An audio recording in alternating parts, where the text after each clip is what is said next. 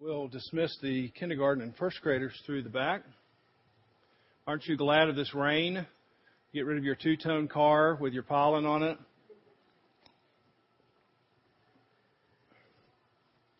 I figured I should say something about the Carolina basketball game today, but I just thought too many opportunities to offend or for pride. And so I just wanted to avoid both of those. So we're looking at the book of James this morning. It's one of the most practical books. It provides instruction on how you should live. And that's why the series is called, Christianity at street level. So often you can just get some theology, but then you need to take it to this next step. Well, okay, I like that. I believe it. I want to believe it, whatever you may feel. But then how does it practically work out? And James is that kind of book. When you turn to James, it's just a book of Christian practice. How do you live as a Christian? And as a friend of mine leaves almost every Sunday, they say something like this. I feel like when we're in the book of James, I'm in a hammer factory. I'm just getting hammered on every single sermon. And I think that's the purpose of James. It's to hammer out things that don't need to be in your life, to hammer you into the form or the image of Christ. And so James, being the very first pastor of the very first church in the New Testament, he understands that the people coming in are going to have some things that need to be worked on or worked out. And the same is the case for the 21st century church. So James is helping us be formed into the image of Christ as we are on display for the rest of the world. And so we're here at the end of chapter 2 this morning, which most biblical scholars say is both the most theologically significant part of the book as well as the most controversial. And the reason it's most controversial is in verse 24. If you'd look at that with me. James chapter 2, verse 24 says, "You see, a person is justified by works and not by faith alone." James's statement here is controversial because it appears to directly contradict what the Apostle Paul says in other places in the Bible. For instance, Romans chapter 3. The Apostle Paul says this, "For we maintain that a man is justified by faith apart from works." Or Galatians 2:16, "We know a person is not justified by works, but through faith in Jesus Christ." So you hear that? James chapter 2 says very clearly, you see. In other words, this should be so obvious. I'm just pointing this out. You see, a person is justified by works and not by faith alone. Paul, the apostle, saying, we know. This is the obvious. This is plain as we can make it. We just all know this. A person is not justified by works, but through faith alone in Jesus Christ. And this paradox, this tension led Martin Luther to make this very famous statement about the book of James. In a word, St. John's Gospel and his first letter, St. Paul's letters, especially the ones to the Romans, Galatians, and Ephesians, and St. Peter's letter are the books that show you Christ and teach you all that is necessary for you to know about salvation, even if you were to never see or hear any other book or doctrine. Therefore, James's letter is really an epistle of straw. Martin Luther, not ever known to couch his words. Compared to these others, it has nothing of the nature of the gospel about it. And so Luther sensed this tension for other reasons, but also this reason, that he's somebody who really was forwarding justification by faith alone, and then he runs into the book of James and he goes, what do I do with chapter 2, verse 24? Because it sure sounds like James is saying the very opposite of it. And so we can appreciate that frustration. And so we ask ourselves, well, what do we do when we come across a situation like this? How do we handle this tension? And this isn't the only place in the Bible you have this kind of tension. And you could come across this situation, you could just kind of throw your hands up in the air. You could say, oh, see, there's all kinds of contradictions in the Bible. Here's one. Let's just kind of shut things down early today. Let's just close down the church because, we can't trust what the Bible has to say. And some people handle it that way. But I think these paradoxes, and we're going to see a couple of others here, are really meant to help you think. They're meant to help you wake up from some sort of monotone reading of the Bible, and you come across this and you go, whoa, oh, hold on. This sounds a lot different than what I just read. So your mind is engaged and you're asking these kinds of questions. Well, where did this come from? Could it be true? Is it a contradiction? And I think they're purposefully planted in the Bible. Let me show you a couple of others. 1 Corinthians 14:20, Paul, talking to the Corinthian church, says this, brothers, do not be children in your thinking. Be infants in evil, but in your thinking, be mature. Okay, this is not rocket science. Paul is just coming and saying, as far as evil, let's just not deal with evil. Just don't know anything about it. You can be an infant. But in your thinking, you got to be mature. We don't want childlike thinking. You got to grow up. Got that? Got it. Clear. Thank you, Paul. Understand. Jesus, Luke 10:21. I thank you, Father, Lord of heaven and earth, that you have hidden these things, these eternal truths, from the wise and understanding, and instead have revealed them to little children. Okay, so it just sounds like here that Jesus is saying, you don't want to be wise and understanding. You want to be like little children. And Paul is saying, hey, you want to be not like little children. You want to be mature in your thinking. So which way is it? Should we be mature in our thinking or should we not be mature in our thinking? Is it by faith alone or is it by works and faith alone? Proverbs 26:4 and 5, which is really the easiest place to look at and see this tension.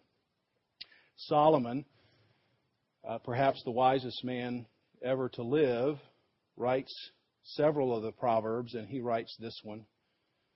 26:4, do not answer a fool according to his folly, or you will be like him yourself. In other words, when you're arguing with a fool, once you enter in the argument, guess what you are? A fool. So, when you just conclude this person's a fool, just zip it up. You're not going to convince him. You might as well just move on. That's pretty clear. That's pretty helpful. I find that very helpful sometimes when I'm talking to people. Not any of you, just other people in my life. Okay, that's 26:4. Do not answer a fool according to his folly.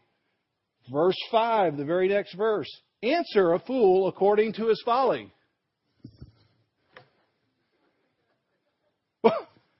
Did Solomon put his pen down in verse 4 and then take a week break and then come back and he just failed to think, well, what did I just say? And this sounds good. Verse 5. Was he just not clued in that what he just said was opposite of what he was saying now? And the answer, of course, is no. See, the book of Proverbs is a book of wisdom. So it gives wisdom, but you also have to use wisdom to apply it. So there could be situations that you're talking to a fool and you just say, best not to answer this person. Not going to go anywhere. Or you could be in a situation and say, you know what, this fool's starting to lead a lot of people astray, and if somebody doesn't speak up, he or she might lead other people astray. So I'm going to have to answer this fool. Does that make sense? It's not complicated. And James is basically like the book of Proverbs in the New Testament. It's very hard to preach through because it's mostly just sayings of wisdom. How do you apply this in your life? And so when we get to James chapter 2, we find this tension. We find this paradox. And we're asking ourselves, well, how do we apply wisdom to verse 24, given what we know about what Paul says in other places in the Bible? And the first thing I would say is we know that James wouldn't say people are saved by faith plus works. We know that. We know James wouldn't say people are saved by faith plus works. And then one of the reasons we know it is if you turn to Acts chapter 15, you would see the very first church council was about this very issue. People were coming in to the church, and they weren't Jewish people. They weren't following the law. And people were saying, hey, when you come in, that's great. You got to have the law. You got to have this stuff with you if you're really going to be saved. Because how do we know? I mean, so you got to have works and you got to have faith. And Peter is there, Paul and Barnabas is there, and James is at this council, and James is the head of the whole council. So several people speak, and Peter says this when he speaks, we believe it is through the grace of our Lord Jesus Christ that everyone is saved. You are saved, and you and I are saved by grace, not by works. Paul and Barnabas stand up after Peter and say the exact same thing. And then James, as the leader of this New Testament church, as the leader over all these people, he says, now we all agree, don't we? And he writes a letter.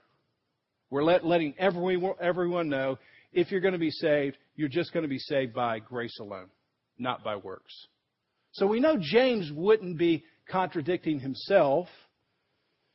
And so we go back and say, well, okay, he's not contradicting himself, so what does he mean when he says a person is justified by works and not by faith alone? Well, you can imagine there's quite a bit of commentary if you want to read it at this particular point. But I think the most helpful way to think through this is to get the right definition of justification. Because I think the argument hinges on how you define the word justification. And justification in the New Testament and justification now can have two different meanings. One of the meanings is to make yourself right. That's the way Paul uses it. We know that no one can make themselves right to God by works. Let's just say amen to that. Amen. That's great news. That's the best news I could say. This is what we know. You cannot make yourself right. Good. Because, when I try, I blow it even in my effort to try.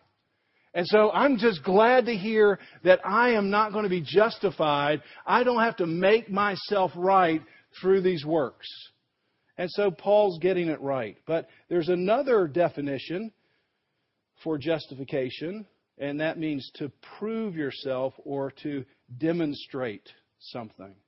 And that's the way James uses the word in verse 24. If Dee Dee Vincent, our accountant, comes to me, and she does every month, and she says in a very nice way, Paul, it's time to justify your expenses.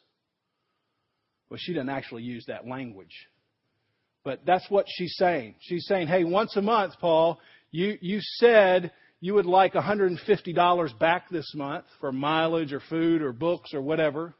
Fine. Was she going to take my word for it? Sure, I'm the pastor, right? But who's not going to take my word for it? The IRS is not going to take my word for it. What do they want? Proof. And what is that proof?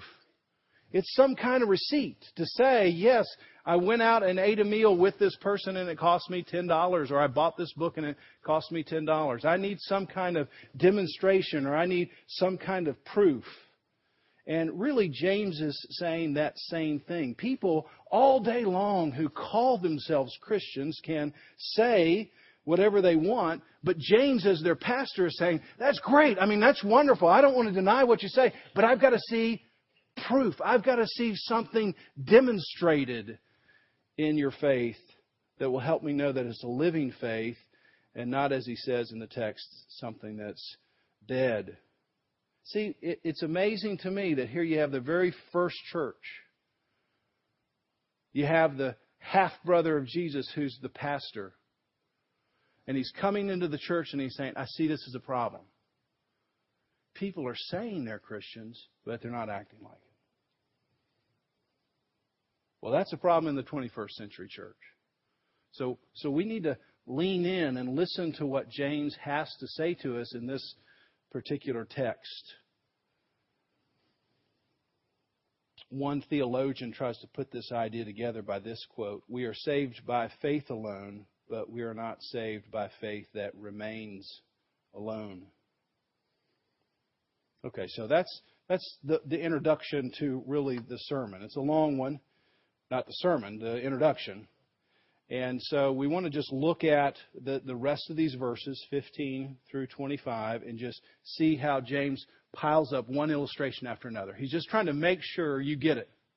So if you say, hey, I need some help, give me an illustration, you give an illustration. If you give 4 illustrations, then this isn't one you really need to get. You need to make sure you're clued in on this. Verse 15 and 16, he gives an illustration about a poor brother and sister. Verse 19, he gives this very provocative statement about what demons believe. Verse 21, he talks about Abraham, and then in verse 25, he talks about a prostitute named Rahab. And then you'll notice after each single illustration, he gives basically a conclusion, and it's the same conclusion. Verse 17, faith by itself, if it is not accompanied by action, is dead. Verse 20, you foolish man, do you not want evidence that faith without deeds is useless? Verse 24, you see that a person is justified by what he does and not by faith alone. And in verse 26, as the body without the spirit is dead, so faith without deeds is dead. All right, so let's look at these 4 illustrations and let's group them together. The first 2, the poor brother and sister, and the provocative statement about demons, and then we'll look just very briefly at Abraham and Rahab. Okay, so Paul, Timothy. James is giving an illustration here, verse 15, and it's very easy, very straightforward, something that's not hard for us to follow. If a poor person comes to you and is lacking something, and he says it's a brother or sister, this is somebody in the church, comes to you today, I'm lacking something, and you with all your heart, you say, bless you. Be on your way. What is that? That's nothing. That's a waste of oxygen. It doesn't matter what you say right then. I need some action. I need something tangible. And so James is helping us see that in the same way, verse 17, if you have faith, if you have just words by themselves, it doesn't matter how heartfelt your words are. It doesn't matter how well informed your words are. It matters if you have some action behind your words. And if you don't have that action, then it's a waste. It's like it's dead. And I love how James just gives very concrete conclusions. So also verse 17. Faith by itself, if it doesn't have works. Faith all by itself. Great knowledge. Great heartfelt sentiment. Is it, well, you're struggling? He doesn't say that. What does he say? It's dead. No wiggle room. No, well, hey, I've got really a heartfelt, emotional, knowledge-based word. So what? James is saying. That's just oxygen that's adding to the greenhouse effect. That's all it is. It's worthless. It's not doing anything. It's dead in James's eyes.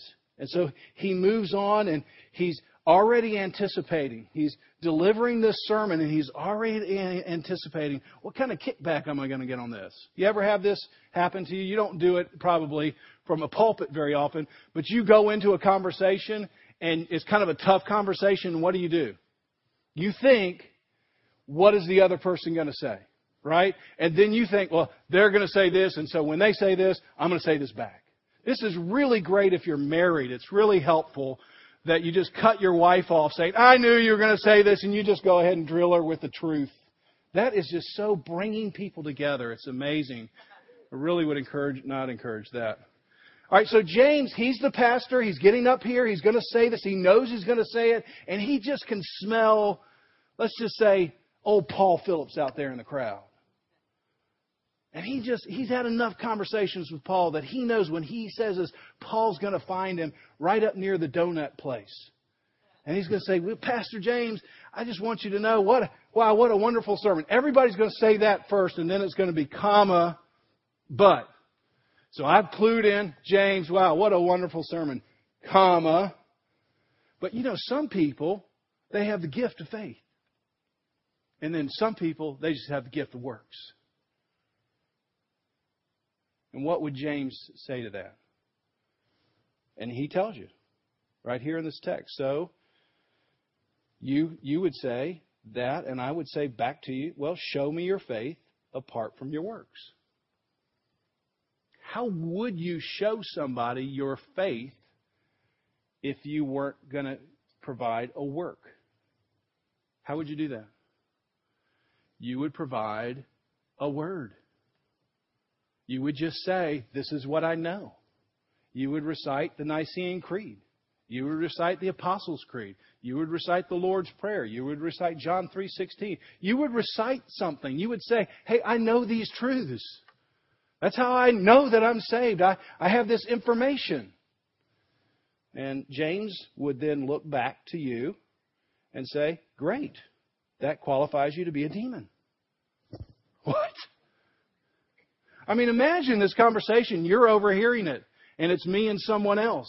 You're not quite hearing it, but the person gives a lot of great orthodox information. And I look back, and you just hear me say, you now qualify to be a demon. What? You'd be terrified. And that's what James is saying. Look, you can know all the information. You can have the creed. You can really have heartfelt, meaningful information. And if that's all you have, then that just qualifies you to have the same knowledge base as a demon.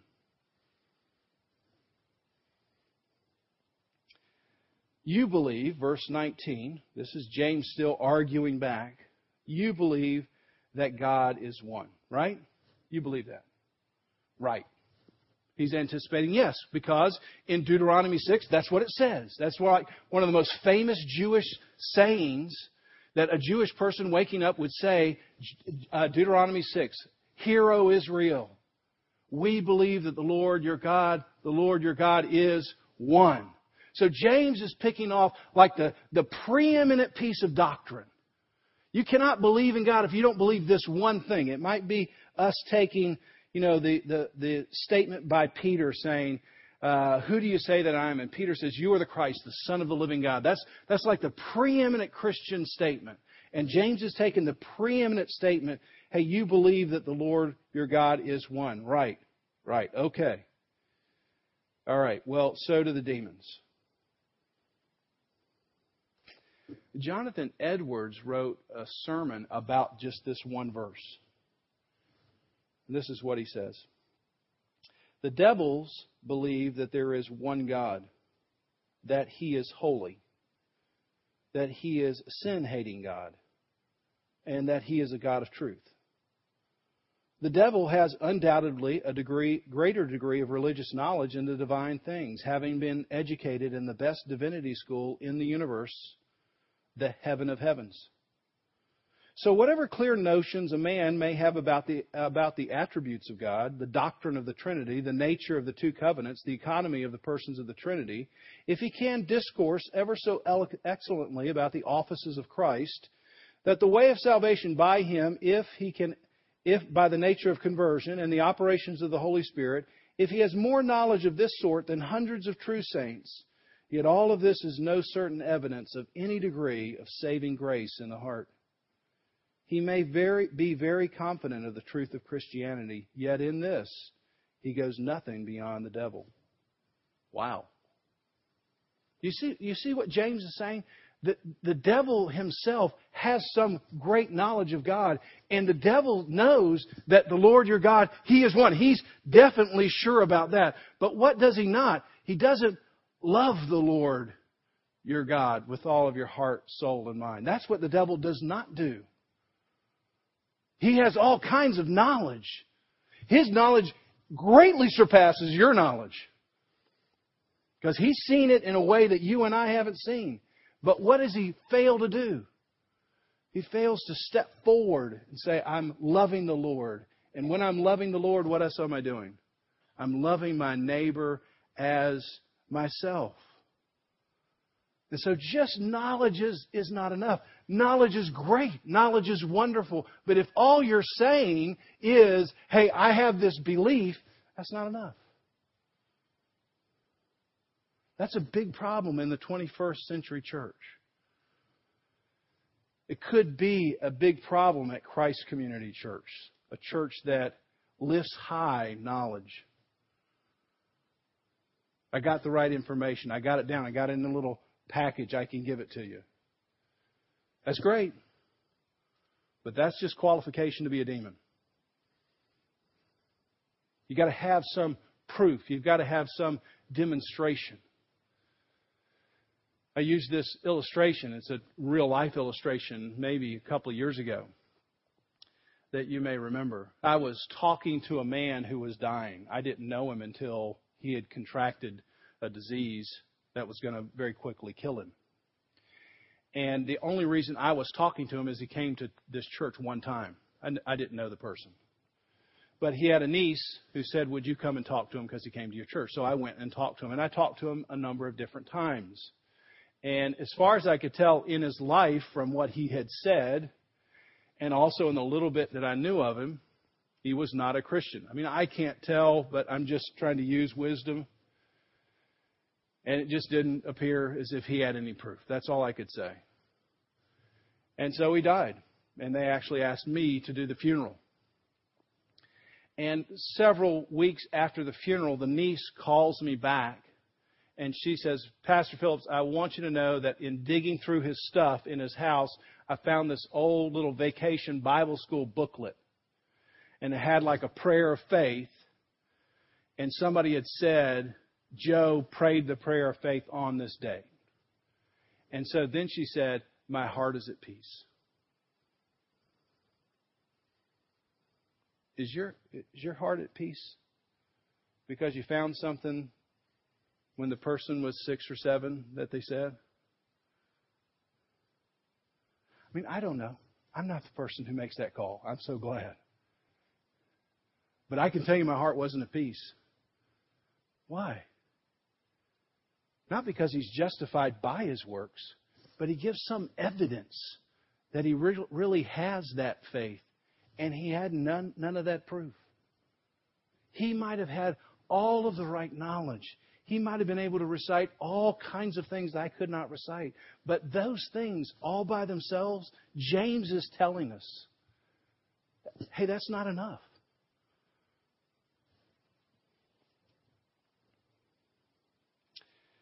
The next 2 examples are historical examples, Abraham and Rahab. And James brings up these 2 people that really are at the extremes. Abraham, our father, he says, the most celebrated ancestor for the Jewish people. And then he goes to the other end, Rahab, a prostitute. And there's a whole sermon here on this text on Abraham, which I did a couple of months ago, so I won't repeat it. But I just want us to look at verse 22. He offered up his son, Isaac. And then notice it says, and his faith was completed by his works. What an unusual phrase. His faith was completed by his works. And when you look that up and you dig into that word completed, the idea is that your faith produces a fruit. And so think if you planted an apple tree. What would you want at the end of the season? You'd want an apple. Don't be fooled. This isn't really hard. And if you got to the end of the season and there was no apple, there are really only a couple options. You planted a pine tree, and you're not ever going to get an apple from a pine tree. You thought it was an apple tree, but by golly, it's a pine. And you're going to get pine cones, but you can't eat a pine cone. So maybe it's just the wrong tree. Or maybe you have a defective tree in some way. It looks like an apple tree. Maybe it is an apple tree, but it's not going to grow any fruit. And so what's going to happen if it doesn't produce fruit? You can cut it down. James is saying the same thing John the Baptist says to the Jewish people, you say, listen to this, you say, this is what you say, you religious people. You say, we have Abraham as our father.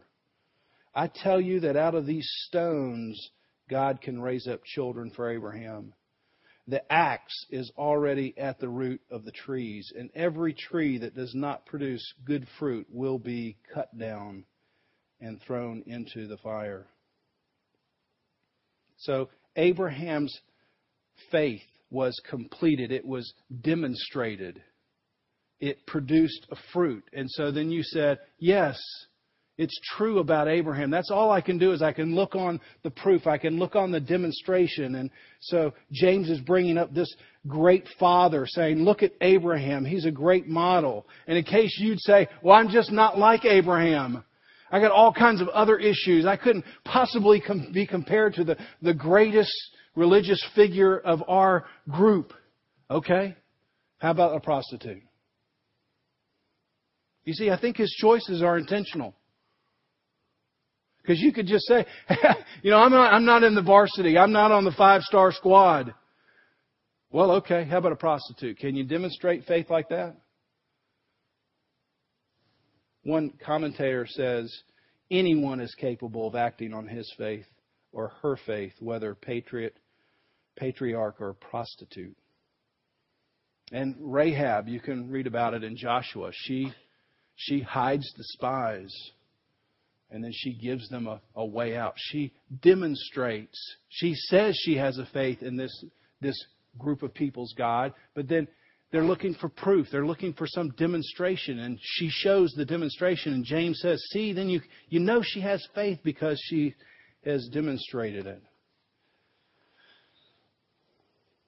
Let me conclude just by saying 2 more things. I think what James is trying to do in these verses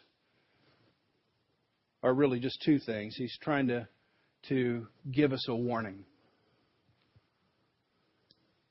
And I'm trying to give you the same warning this morning. Because you might be a person who you've been in church all your life. You know the songs. You know the creed. You can say the prayer. If we get into a dialogue, I leave going, wow, that person's pretty smart.